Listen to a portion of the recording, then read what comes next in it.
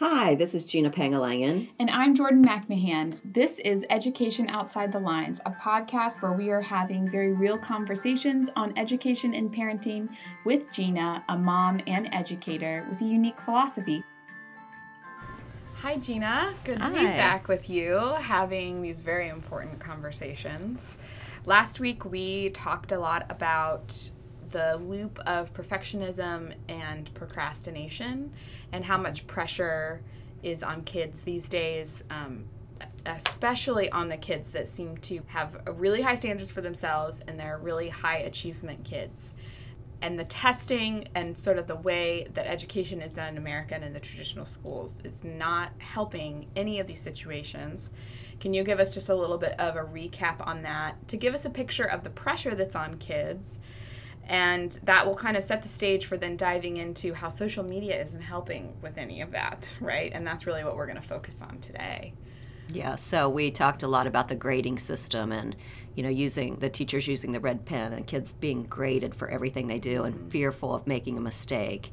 And so instead of, you think the perfectionist is the kid that's just working harder and harder and harder, and they are a lot of times, but what we find is then they get almost paralyzed with, they will not take a risk if something is going to look like it's not going to give them that A or be as successful. And we know learning is taking a risk and making mistakes. That's how we learn. So those kids aren't growing as well, or they're becoming paralyzed with fear of not being able to measure up, so they're not going to take that risk. So then it looks like they're procrastinating. And so then you have that parent that knows they have this child with all this potential and they want to keep pushing them, but they're doing more damage than good sometimes. So we really have to look for the signs for our kids. And then the social media. Wow, this is a whole nother topic. It has nothing to do with the testings, but definitely a hot area right now. Yeah, and it makes me think about, with the brain, and what we know about the brain is that when it's under stress, it goes into either fight or flight, and now also what psychologists say, there's also freeze And fear. Freeze, yeah, and often freezing is associated with fear. Just everything kind of shuts down. And when that happens to kids, what's right there as just sort of a numbing device, right? When they don't feel heard, they don't know how to speak up, they have all this pressure. The standards out there are sort of abstract, not achievable by any human being, let alone a kid, a child, teenager. And then the phone's right there as sort of respite or numbing, or the iPad, or even the TV or video games, right? Just all the media, all the technology is right there. But it doesn't seem to be helping. It doesn't seem to be helping the problem. And in fact, the American Public Health Association put out something recently that there's increasing evidence that the internet and social media can influence suicide-related behavior. In 2015, the suicide rate among teenage girls in particular rose to the highest it has ever been in 40 years. The rate overall has doubled since 2007, which begs the question, what happened? And the answer is, or possibly is, between 2007 and 2015, technology emerged as a much more prevalent aspect of society, and we can see that all over the place, right? 8-year-olds have cell phones. Instagram and Facebook and Snapchat, and what's the new thing? TikTok. It's like so hard to keep up with now, but I think TikTok's the new thing. And all of these apps, they're such a large part of the life of a teenager now. But, we're also seeing some of this self-harm. The suicide rate is going up. We're seeing more depression and anxiety in teens more than any other time. And so it seems that there's this high pressure. That's an issue in and of itself. The respite mechanism seems to also be a big issue. I think when we think social media, you mentioned the girls and the suicide rate for girls, and social media, I think, is influencer there. But I don't want to forget that, and I'm not trying to be sexist and say one way or the other, but I think a lot of addiction for boys is with the gaming. And I think maybe parents think, well, my boy could care less about Instagram, but don't forget he's on playing games all night and what that's doing to his brain. And the addiction now for gaming is a real thing. You know, doctors are saying your child is addicted to gaming. So there's recovery programs for it. There is. It's a real addiction. It is. And I have girls. I don't have boys, but I know that there's boys here that are, you know, playing games, and they're talking to other boys on the gaming, not in a bad way that's dangerous, but I mean, I guess it could be. But just the addictiveness of it. I've got to do it more and more, and I'm going to numb my pain by playing more video games. Right. And then, of course, all the violence and the flashing lights and everything that comes with that for their brain. Yeah, a couple years ago, we had a woman named, she's an expert in this area, Ann Zaloni, right? Yes, I mean, she does a lot with just all different type of learning styles and things. But we also showed that movie Screenagers. Do you remember that? It had a lot of good statistics in it. Yeah, yeah. Share a little bit about, just because you just hit briefly on the flashing lights and the interactivity that's going on. Why? How does that affect the brain, and why is that a problem? Well, I always tell you this. I'm not a neuroscientist, so I don't want to say statistically what's going on in the brain, but from my perspective and what I hear and what I have learned is that those flashing lights are not good for the brain and the eyes. And then the constant gaming of working with a reward system, it sends off the wrong endorphins, or that we just get crazed for the game to get better and better and win, instead of some authentic winning and exercise or something that's intrinsically motivated. But also, I think the worst thing is letting the kids have these games late at night, or the social media and the videos late at night. It really messes up their brain and their sleep cycle. And already our adolescents are having a hard time sleeping because of what's going on in their brain naturally. Right. And we mess it up by letting them have these lights in their rooms when it's supposed to be dark. Yeah, no doubt. There's a lot of research out there that says that all the blue light and everything like that really messes with your circadian rhythm. And so your eyes and your brain and the way it takes in light and processes light is all connected to adrenaline and your release of melatonin, which is supposed to calm you down as it gets darker at night. And the more kids are spending time in technology and having all of this blue light and everything, it's messing with all of that. And it's so close to their face. I mean, I think about the television years ago, before computers were in our hands, I was worried about my kids having TVs in their room. I think now I almost rather give them a TV that's pushed back farther from their face, and it doesn't have the gaming method of motivation to keep winning, or the social media of the likes. Maybe let them watch some kind of calming show. Maybe it's a little bit educational. It would be even greater. Certainly reading would be the best thing. Books, but I'm just thinking that the TVs that are farther away aren't as bad for our kids as the screens up close. And then the social media with the likes and the gaming with the winning, and the token economy system that, keep gaining there.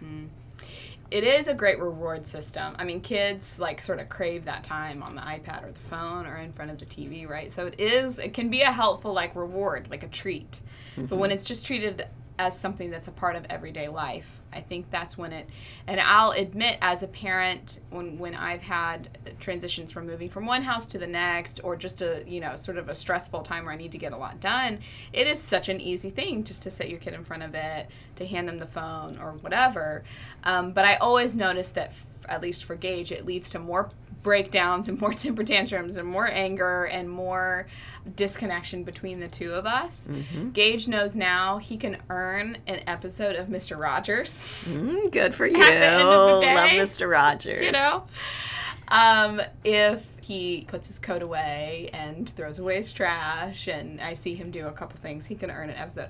But only Mr. Rogers, because there's even a huge difference between those TV shows and when I now see just the animated cartoons moving so fast. It just seems to have a difference on his behavior. And so if I'm seeing a difference in his behavior and I see that it's bumping up against the media time in front of the TV, then I'm like, okay, I'm going to trust my instinct as a parent. And, you can totally watch this guy hang up his cardigan and talk about being kind. That's a great, that's totally fine.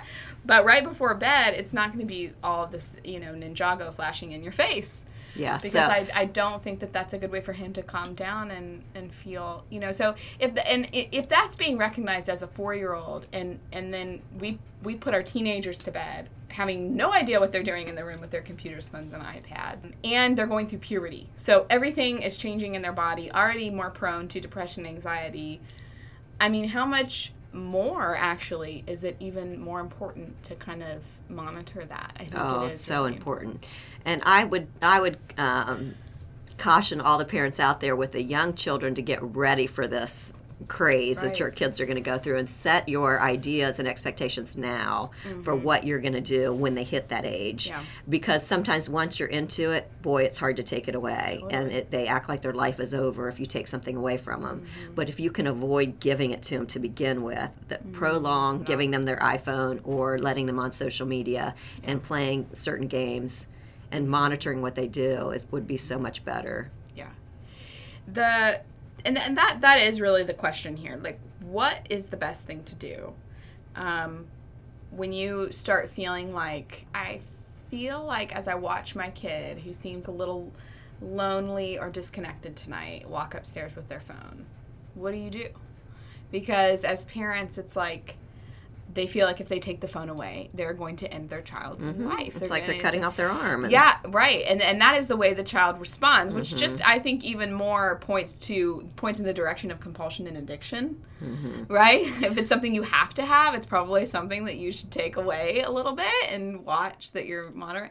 But it's like, how do parents do that? How do they do it with courage? How do they do it at the end of the night when they're tired and they've had a day? And yeah, I think the best thing is to be proactive instead of reactive, and set those guidelines first, that the phones are never going to the room. So, make a plan with your spouse or whatever in your household.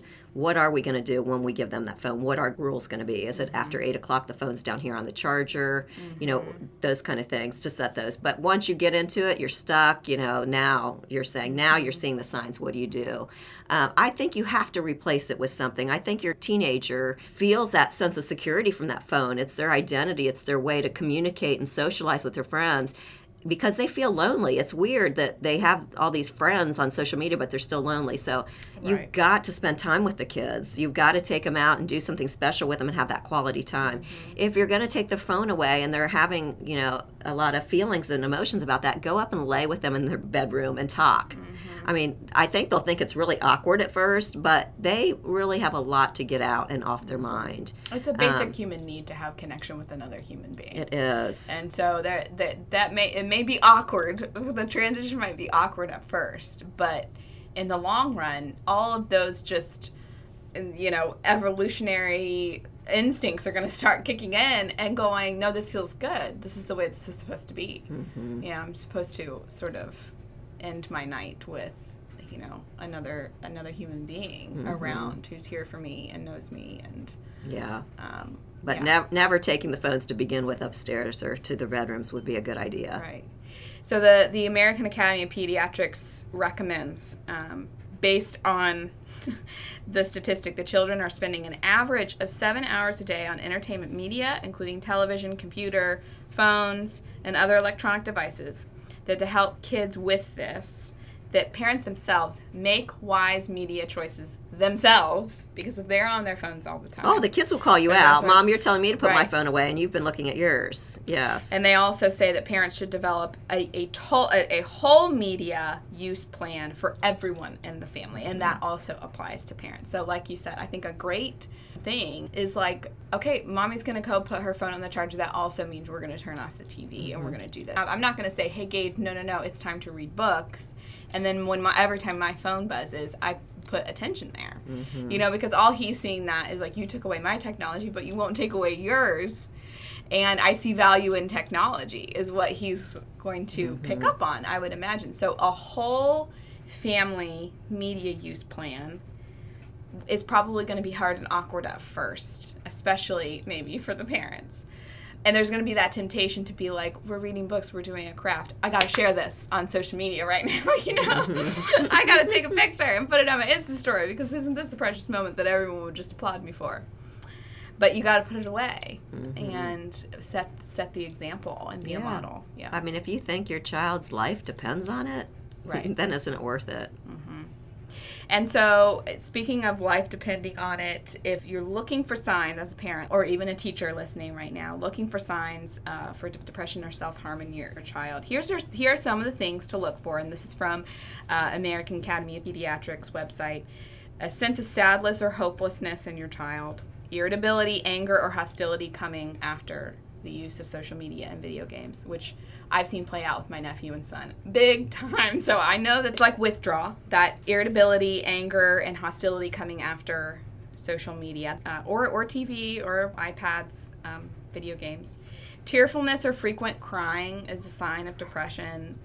That's probably seen more in girls, but that can be a big sign. Withdrawal from friends or family, or in their own invisible personal cave with their phone. Withdraw, loss of interest in activities. That's a big one. And then that's very connected to when boys or girls, when they engage in video games and they're racing a car or trying to fight the bad guy or whatever. What I remember from the Anzalone information and talk was that she said the same chemicals in their brain are releasing as if they were actually chasing someone in real life, right? Dopamine and oxytocin and all of this adrenaline spike of like, oh, I'm on the hunt or whatever. But the only way in order to balance out the brain chemistry when all of that is happening and firing in the brain is if the body actually engages in movement, That's the only way to, so there's a chemical imbalance that's left when that's happening with the video games, but the body movement isn't connected. And that's a very important thing, just biologically. So the loss of interest in activities is a really important. When we see that start to happen in our kids, we really want to make sure that we encourage them to move and do something that they enjoy doing. Poor school performance, of course, is another one. Changes in eating and sleeping habits, which increasingly excessive media is associated with a decrease in sleep and poor sleeping habits, and that's another thing American Academy of Pediatrics talks about. Restlessness and agitation, feelings of worthlessness and guilt, lack of enthusiasm and motivation, fatigue or lack of energy, difficulty concentrating, and unexplained aches and pains. I teach at a dance studio. I work here at this school a little bit. I have a child of my own. I have a nephew. I have friends with kids. I see all of this stuff playing out more than I ever remember, experiencing with my friends or with myself as a kid. I really do. So I know these statistics are true from the American Academy of Pediatrics. I really do.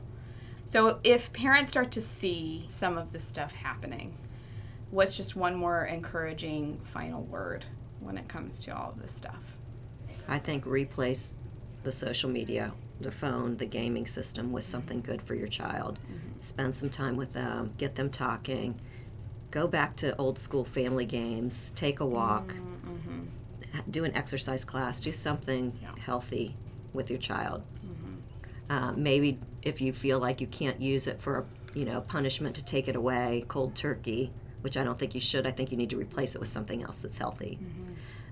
Always setting healthy boundaries and then being good role models, like you said. I mean, I think our computers, we have to use them for work, a lot of us, and there are good things on our computers that we have to do. We have to pay bills, so they can see us doing those things, but make it real intentional that that's what you're doing and showing those, that time, and then being a good role model for your use of social media or gaming. Yeah.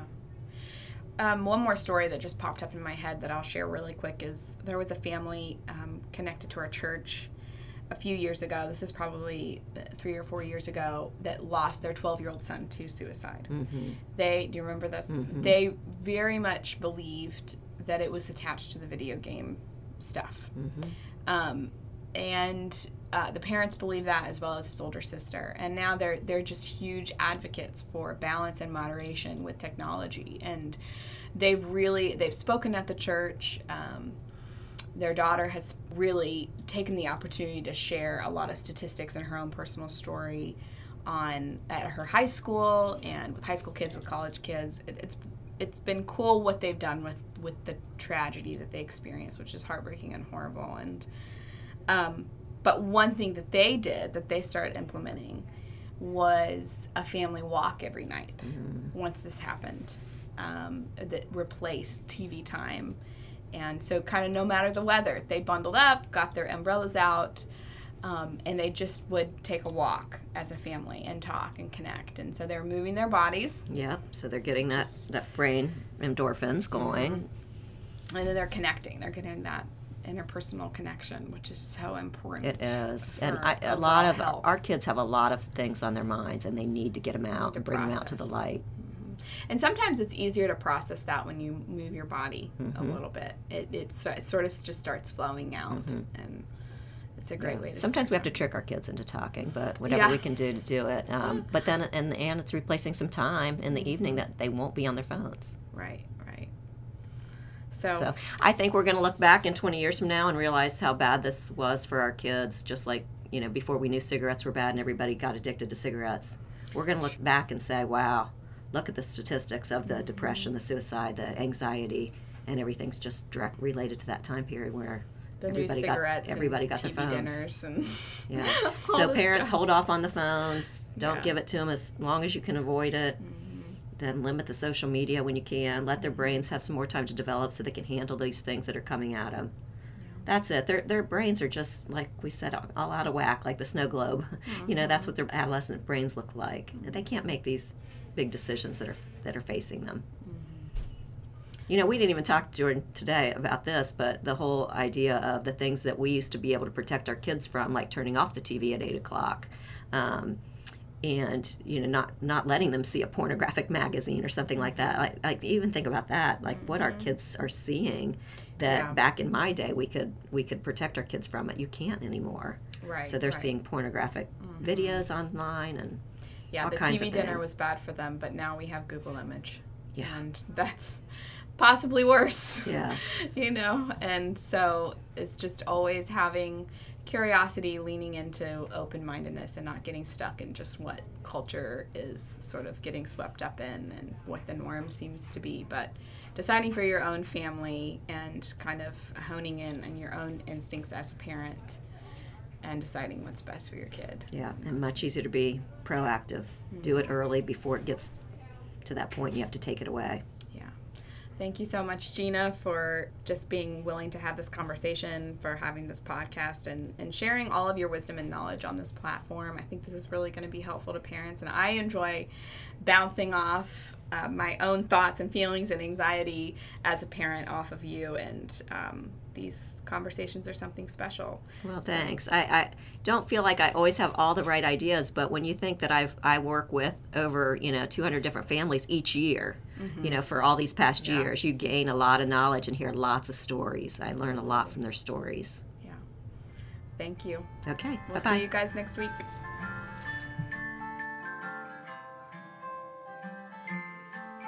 Thanks for listening to Education Outside the Lines. Please rate and subscribe to this podcast if you are enjoying it. That helps us out a lot. You can email us with questions and comments at educationoutsidethelines@gmail.com. If you are interested in hearing more of what Gina has to say, she is on Instagram and Facebook. You can also follow her blog at heartofaMustangblog.com to hear more about her unique philosophy, her personal story, and how she started the Sunday Academy.